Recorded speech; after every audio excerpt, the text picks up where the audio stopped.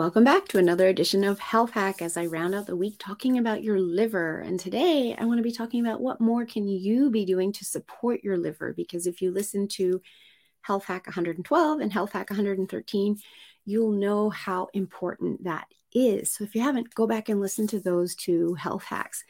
So what more can you be doing for your liver? Well, absolutely, you can be ensuring that your nutrient intake, your nutrition that you're eating is giving your liver the specific nutrients that it needs in order to be able to turn the toxins in your body to being water soluble. So the liver detoxes in two phases. In phase 2 is where they become water soluble, so the body can excrete them through your bowels, through your urine, through your sweat, and through your breath.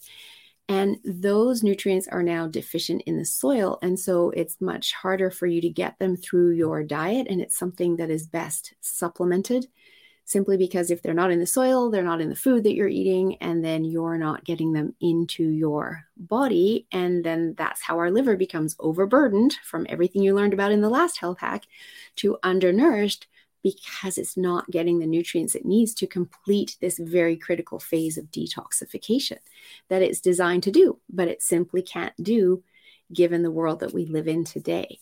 So the other thing that's really important to understand is understanding your hormone levels, because in today's world, we can be estrogen dominant or have too much estrogen in our body, not only from what the body's producing, but also because we get estrogens that mimic our natural estrogen through many toxins.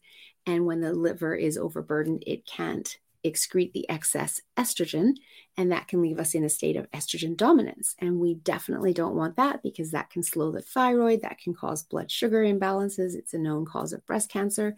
And so our body is all interconnected. So understanding what your hormones are doing, your hormone levels, understanding how to support your liver with key nutrients is also really important. So if this is something that you would like to know more about, this is definitely something that I can help you with. And I'm putting a link at the bottom of this health hack so that you can check out my next group program, which starts at the end of June 2022.